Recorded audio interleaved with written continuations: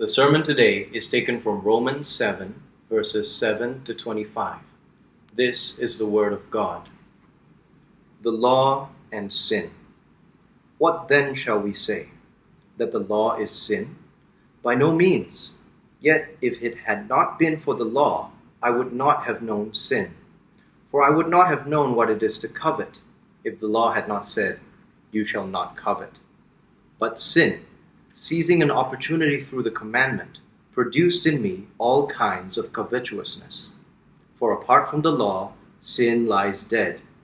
I was once alive apart from the law, but when the commandment came, sin came alive, and I died.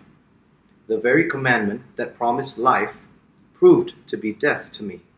For sin, seizing an opportunity through the commandment, deceived me, and through it killed me.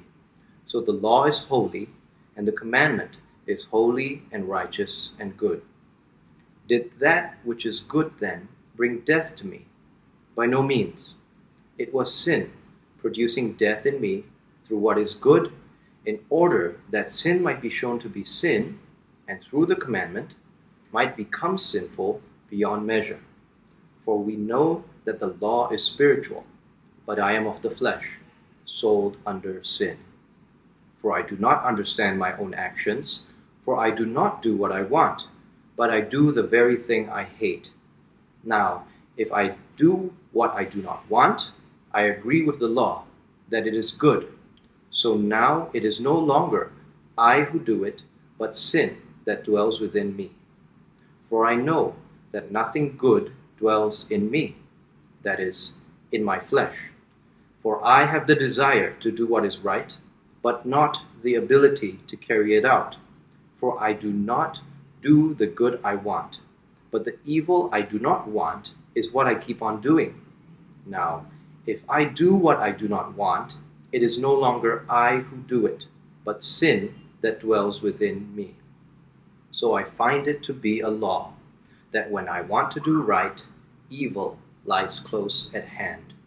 For I delight in the law of God in my inner being, but I see in my members another law, waging war against the law of my mind, and making me captive to the law of sin that dwells in my members. Wretched man that I am, who will deliver me from this body of death? Thanks be to God through Jesus Christ our Lord.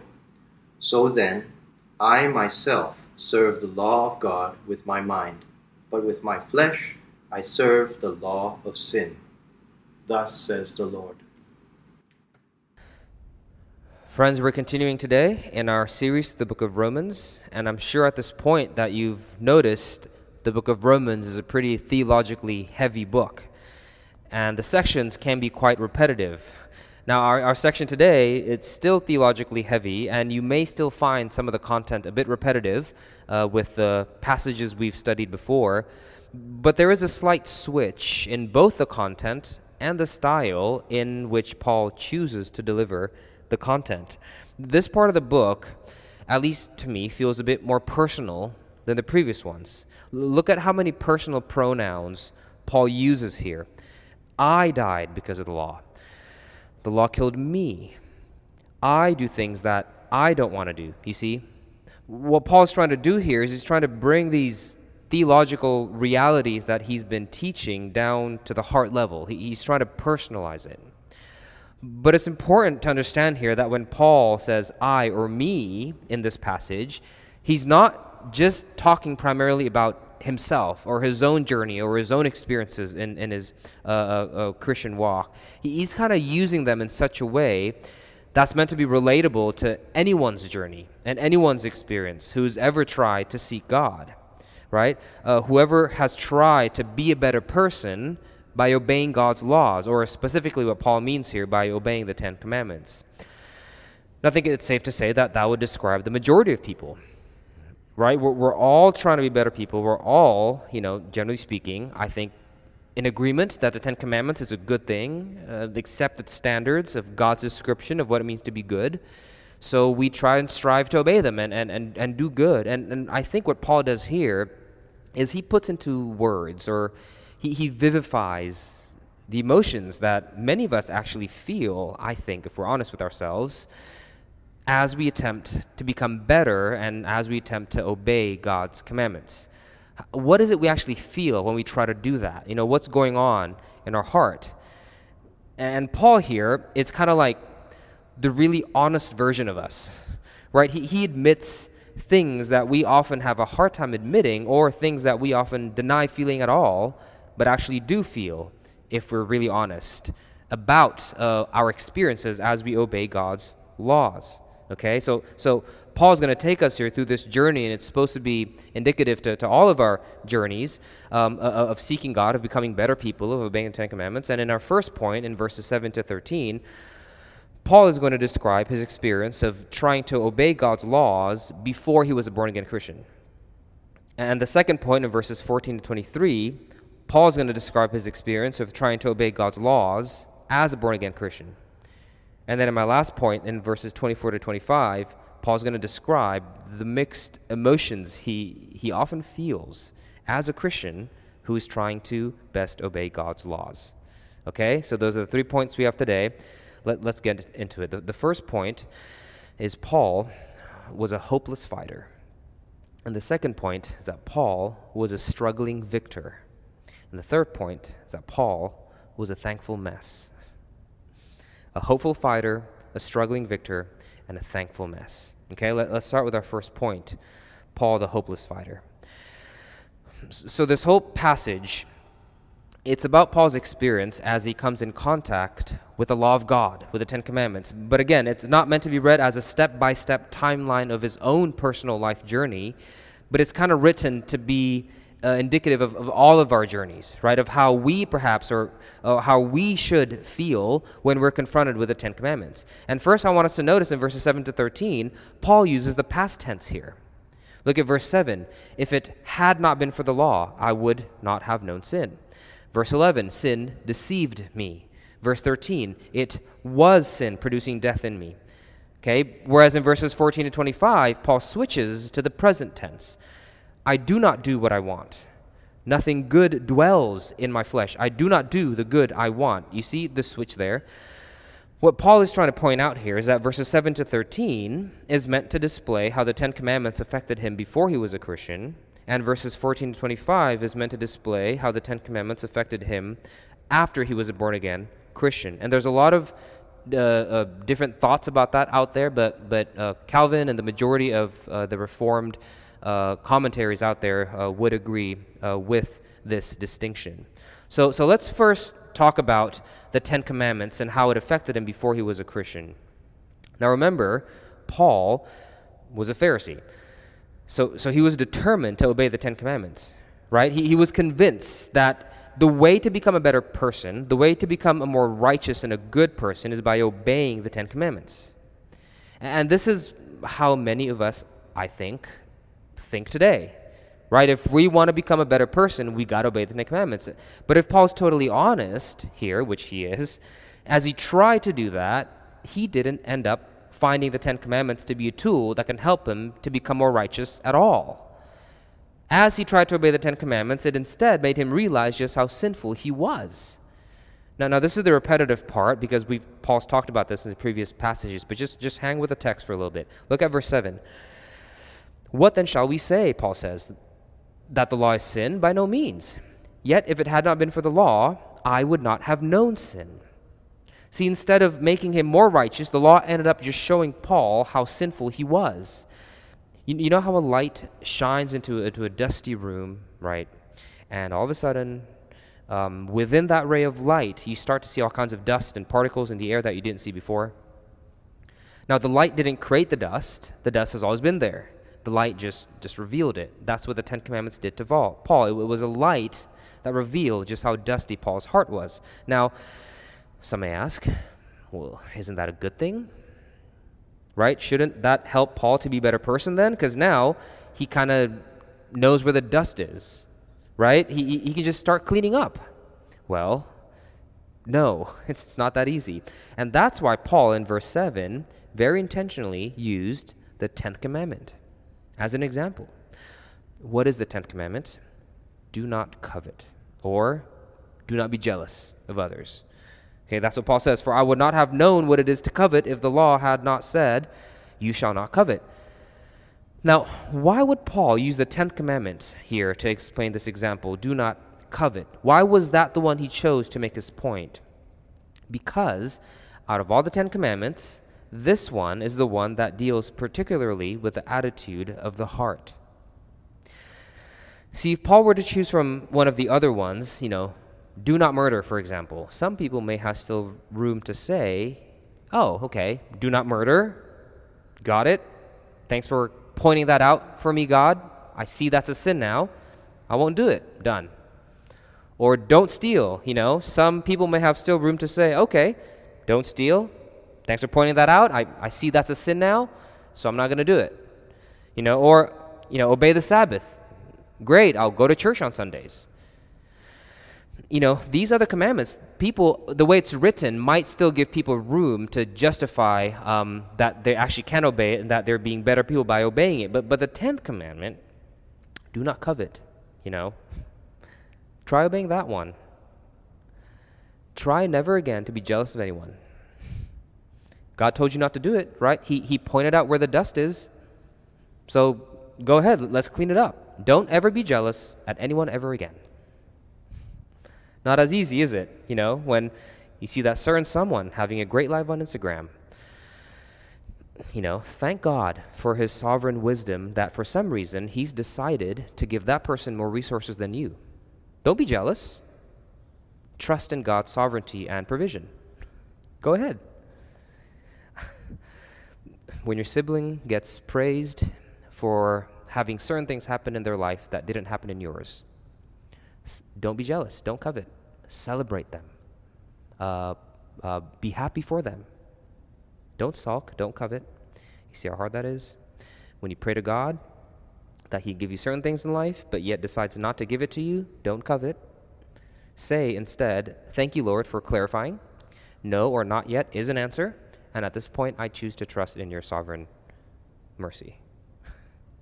Don't covet. It's not so easy to do that. That's Paul's point here. Who here can say that we constantly do that, not covet without failing? See, the 10 commandments Paul is trying to say here is more than just external compliance. It's a matter of the heart, and not just the 10th commandment. The 10th commandment was written that way to kind of hint at us that, hey, don't be fooled. God looks at the heart. So all these other commandments from 1 to 9, it's not just about external compliance. God actually looks at the heart as well. It's not just about going to church on the Sabbath. It's about actually, truly worshiping. It's not just about not murdering and not committing adultery, Jesus says in Matthew chapter 5. It's about being angry in your brother with your heart and about not lusting in your heart. It's all really about a heart issue. If you look at the commandments that way, far from becoming a list of good things we can do to become better people, all of a sudden we realize it's actually a list of perfect things that is impossible for us to constantly do.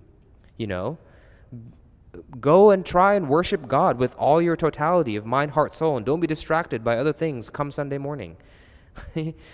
In quarantine or not, who can do that? Never be jealous of anyone ever again. Never have a lustful desire in your heart be awakened from somebody else that is not your spouse.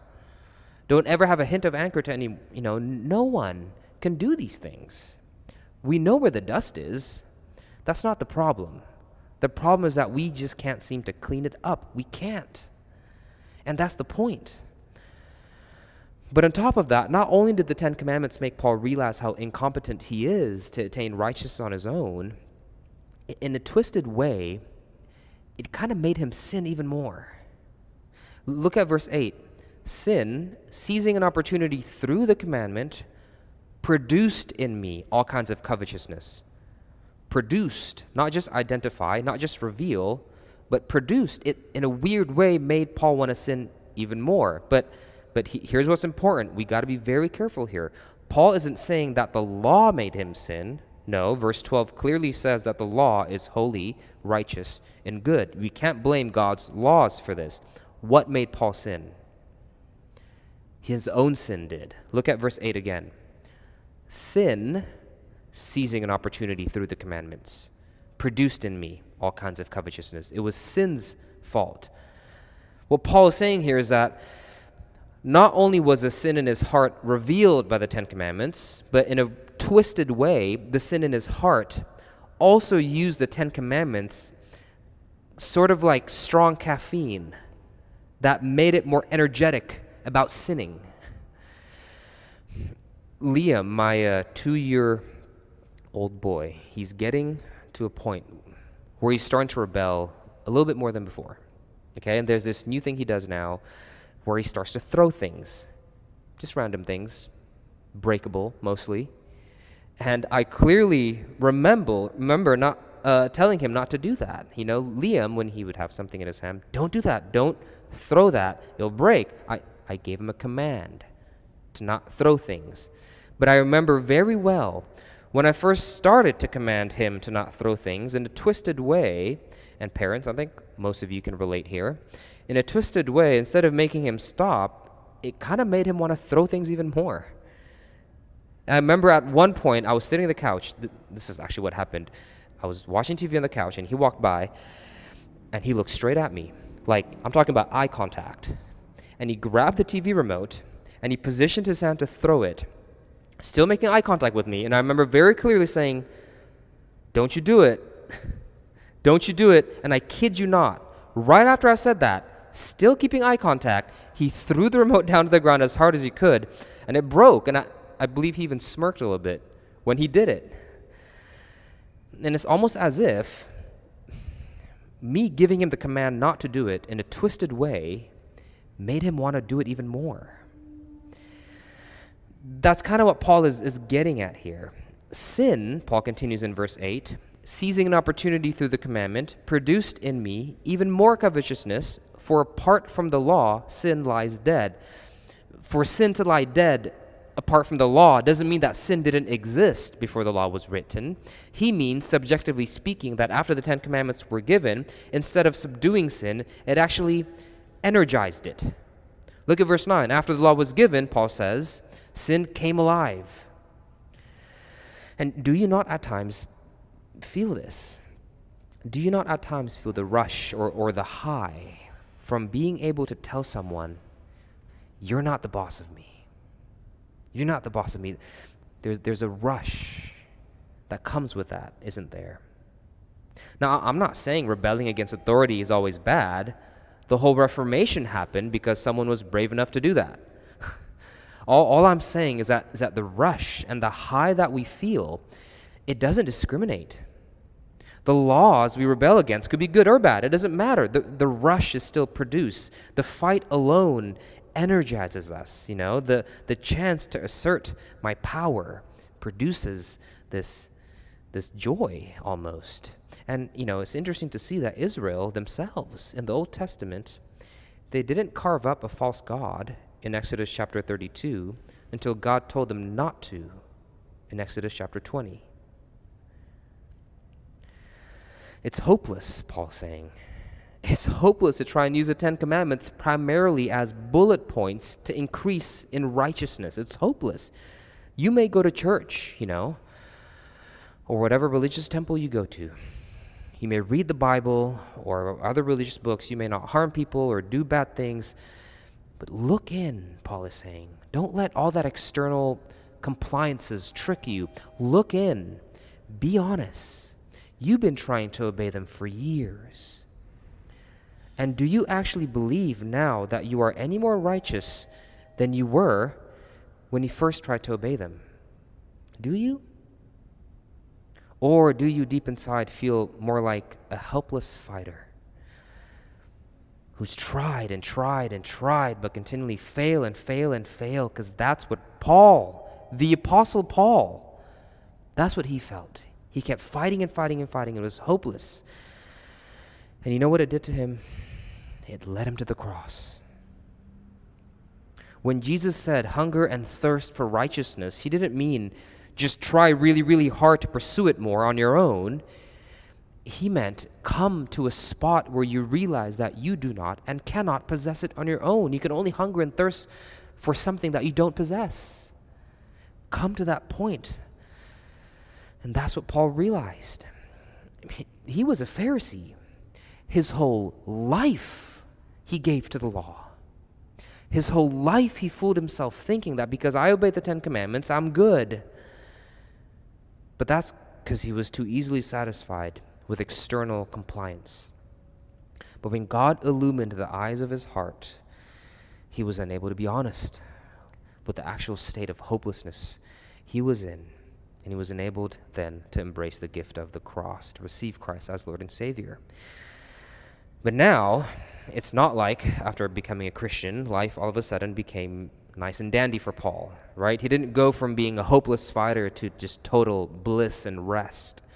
He went from being a hopeless fighter to a struggling victor, which brings us to our second point. Paul now, starting in verse 14, speaks in the present tense. Okay, and this is one huge reason, among many others, of why John Calvin and the majority of commentators out there agree, and as Calvin himself says at this point, Paul is addressing himself as a regenerate man, as a born-again man, as a Christian. And this is important for us to understand, because I think there's another misconception people have about Christianity out there, and it's clarified here. See, many people think that once you become a Christian, once you receive Jesus Christ as Lord and Savior, all of a sudden, obeying the law becomes easy, just becomes something you just naturally, easily do. But after reading this passage, that doesn't seem like that was Paul's experience at all. Yes, Paul was forgiven. Yes, in Christ, his legal status before God is made righteous. And yes, Paul now is primarily identified or identifies himself as a righteous person and no longer as a sinner. That's not his primary identity anymore. That's why in verse 16, as he describes what happens when he sins, he says this, I do not do what I want. It is no longer I who do it, right? See, the I here, or the ego in Greek, is no longer the one that identifies primarily as a sinner. It is no longer I who do it, right? There's a new creature here involved. But, here's a confusing part, it is still him that does it. Isn't that weird? Look at verse 17. It is no longer I who do it, but it is sin that dwells in me. So Paul isn't blaming some external force out there for his sin. It's still him that sins. But it's not him. But it is him. You see how confusing that is? What's the point here? The point is that even after receiving Christ as Lord and Savior, even after no longer being someone who is ultimately identified as a sinner here, Paul still says that there are leftover sins still all mixed up and jumbled up within him, in him. It's really confusing, isn't it? It's all so mixed up in him that it doesn't only cause him to do bad things, but it even causes the good things he does to be impure. And I think this is what a lot of Christians even experience today, which makes it so confusing. Look at the second part of verse 18. Paul says, "For I have the desire to do what is right, but not the ability to carry it out." Now, Paul here obviously doesn't mean he can't do anything right. That's not what he's saying. What he means is even the right things that he does, he can't fully carry it out. And, do we not find it true that when we do something good, like, for example, tithe, when you reach out from your wallet and put the money into the offering box, is there not a small voice in the recesses of your heart that whispers, good? Now, the people around you can know you are the kind of person that tithes. Is that not there? Maybe a small and short whisper, but is it not there?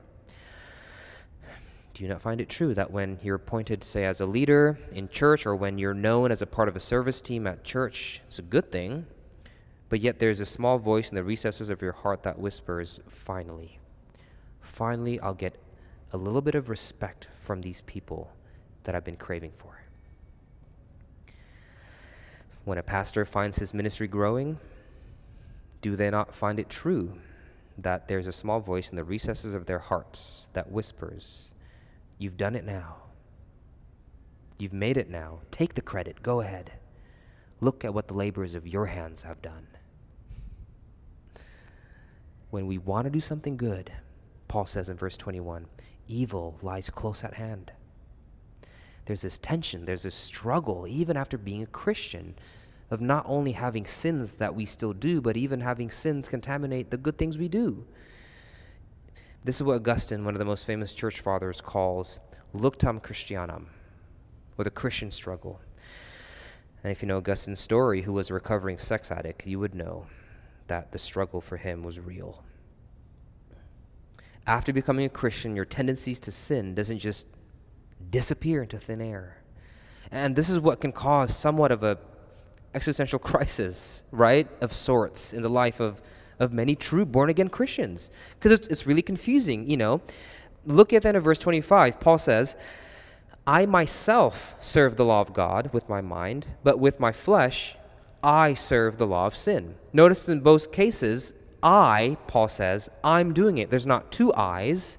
There's only one I. There's one ego. And this one I, or ego, at the same time, Paul says, serves the law of God with my mind, but yet also serves the law of sin with my flesh. Luctum Christianam. It's a struggle. And this passage, I think, in many ways, it's meant to comfort you, Christian, and to empathize with you. Paul is saying here that if the cravings you have for sin, if the insidious desires you have for sin didn't just magically disappear into thin air when you become a Christian, then join the club. Now, when I preach, I like to predict how what I'm saying might be taken, and I suspect, rightfully so, that at this point, some people might be getting nervous, thinking that I'm excusing sin too much. Because it does sound like I'm saying, it's okay for Christians to sin. They still struggle with sin. Paul did, Augustine did, so just don't worry about it. And by doing so, I could potentially mislead pseudo-Christians or, people who claim to be Christians but aren't actually true born-again, repentant Christians. I could potentially mislead pseudo-Christians and give them a license to be comfortable in their sin. And I just want to clarify, that's not what I'm trying to say. And if somehow I came across saying that, I apologize. That is not my intention. Paul here is not condoning sin.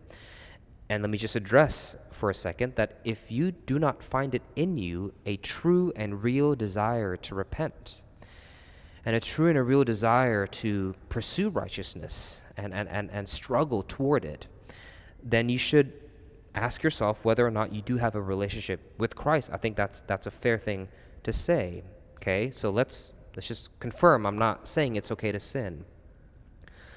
But in the same breath, I do want to emphasize that I don't think this passage was written primarily to disrupt pseudo-Christians. There are passages in the Bible that are written to disrupt pseudo-Christians unto true repentance, like Romans chapter 2 and Hebrews chapter 5 to 6. I just don't think this is one of them. I think this passage, yes, is meant to inform the Roman church about Paul's doctrines and what he believes, because they've never met before, so he wanted to clarify who he is and what he believes and true orthodoxy. But also, it's hard to not see that this passage was also kind of meant to comfort discouraged Christians who are truly born again, who are truly saved, yet still struggle with sin. Because remember the context of the passage. Paul is out to prove the insufficiency of the law in being able to make us any more righteous or pure. Non-Christians, Paul says, obeying the law cannot make you increase in purity. And Christians, here Paul says, remember, your purity was not attained by your obedience to the law, but by Christ. Then why do you think your failure to obey the law can now take away that purity? Now, if a pseudo-Christian hears this and runs with it, saying, see, I don't have to obey the law because I'm saved in Christ, so it's okay to obey. If you want to take that and run with it, I can't control that, okay? That's on you. I've already said that's not Paul's intention here. Paul's intention is to comfort true, torn up, struggling, discouraged, sin-fighting, Christ-seeking, but at times failing born-again Christians. And I refuse to soften the comfort there just for the fear of it being misused by some. Because if you're that beat up Christian, then you really need to hear this. That in Christ, you are not any less pure now than you were before you failed to obey that command. And the reverse is true as well. In Christ, you are not any more pure than you were before you successfully obeyed that command. Your objective purity has not changed. The pure robe in which Christ has clothed you in when he died for you on that cross cannot be stained with your failures, because it was never attained by your success. And I don't know what's going on in everyone's lives who are listening to this right now, but I suspect that some of you really, really, really need to hear this good news. And you know what this gospel did to Paul? It made him thankful. It made him thankful beyond measure, which is our last point. Paul was a thankful mess. "O wretched man that I am," he said. He was a mess. "Who will deliver me? Who's going to save me?" That's when verse 25 comes in. "Thanks be to God through Jesus Christ our Lord." Now, notice the encouragement here. Paul is thanking God for something that will happen in the future. Who will deliver me, Paul says. Future tense. Paul's talking about the heavenly reality here, the full deliverance that will happen in the future. But yet, at the same time, Paul's already thanked God for it, although it hasn't happened yet. Who will deliver me? Thank God through Jesus Christ our Lord. Now he's doing that, in his lifetime. That's weird, isn't it? Why would Paul thank God for something that hasn't fully happened yet? Unless somehow Paul knew that it's a for sure thing, that it can't be taken away, that he can't lose it, that there is no place he can run to in which the grace of God will not seek him out. This is the gospel that wrecked him. This is the gospel that saved him. It's not that God might save you or that he's partially saved you, but that if you receive Christ as Lord and Savior truly in your heart and confess that with your mouth, he's fully saved you. You can thank him now. It's gonna happen because it already has. You're secure, as the late R.C. Sproul said, not because you hold tightly to Jesus, but because Jesus holds tightly to you. Do you feel the comfort behind Paul's words here? Remember where your hope lies. If you gain that hope in Christ and not by your obedience to the law, then why do you think your failure to obey the law now has any power to rob you from that hope? I'm not saying don't be broken over your sin. I'm not saying to have no sorrow over your sin. I'm saying that you can, in Christ, be sorrowful and thankful at the same time. You're sorrowful because you know that your sin is deeper than you can ever imagine. The Ten Commandments shows you that. But you're thankful because you know that the love of God through Christ goes deeper still. And the Ten Commandments is what that should point to. You're secure not because you hold tightly to Jesus, but because Jesus holds tightly to you, and that's what it means to be a Christian. It's not that you get better and better and better and more righteous by obeying the law, and then after you achieve some kind of level of righteousness, you can then say, now I'm ready to be a Christian. No. But that's how many people think the process goes. It's not. It's about getting to a point where you hunger and thirst for righteousness because God's laws has brought you to your knees. And then after that, receiving the forgiveness of Christ. But yet still, after you do that, it's a continual battle with your sin and with obeying God's laws. But now you're no longer fighting in a fight you can't win. You're fighting a fight you can't lose. Why? Because your King has secured your victory for you. That's the Christian walk. And that's what I hope the Ten Commandments brings all of us to our knees, so that we may hunger and thirst for righteousness and receive the offer of the cross that has fully redeemed us and saved us if we are to receive it. And as a Christian, to continue to struggle and to fight and not to be disenchanted because Your old self still entangles. Keep fighting. The battle's been won. I hope this has encouraged you, and I hope it has clarified to you the love of Christ, or I should say, and stay with this passage, the love of God, which he showed to you in Christ on the cross. Receive it and come into worship because of it. Let's pray. Father, forgive us for the audacity of our hearts in thinking that we are not that sinful to where somehow the Ten Commandments is just a checklist of good things to do that can then get us closer to you and purify us and make us better people. If we truly see the depths of our sin, we will see what Paul saw here, and that is the Ten Commandments. All it did is show us all the dust in our hearts and show us how we're unable to clean that dust up, because it's not just matters of external compliance, it's matter of a heart internal attitude. And I pray, Father, as we as Christians, those who have received you as Christ and Lord and Savior, as we hear this passage and we struggle and fight with our sin and fall into it over and over again, I pray that you would remind us of this gospel of grace, so that we'd continue the battle, not with the anxiety of possible defeat, but with the security of sure victory, and therefore be thankful to the deliverance you've purchased for us, even if it's not yet fully realized, even in the current mess that we're all still in. Help us, Father, give us more mercy. In Jesus' name we pray. Amen.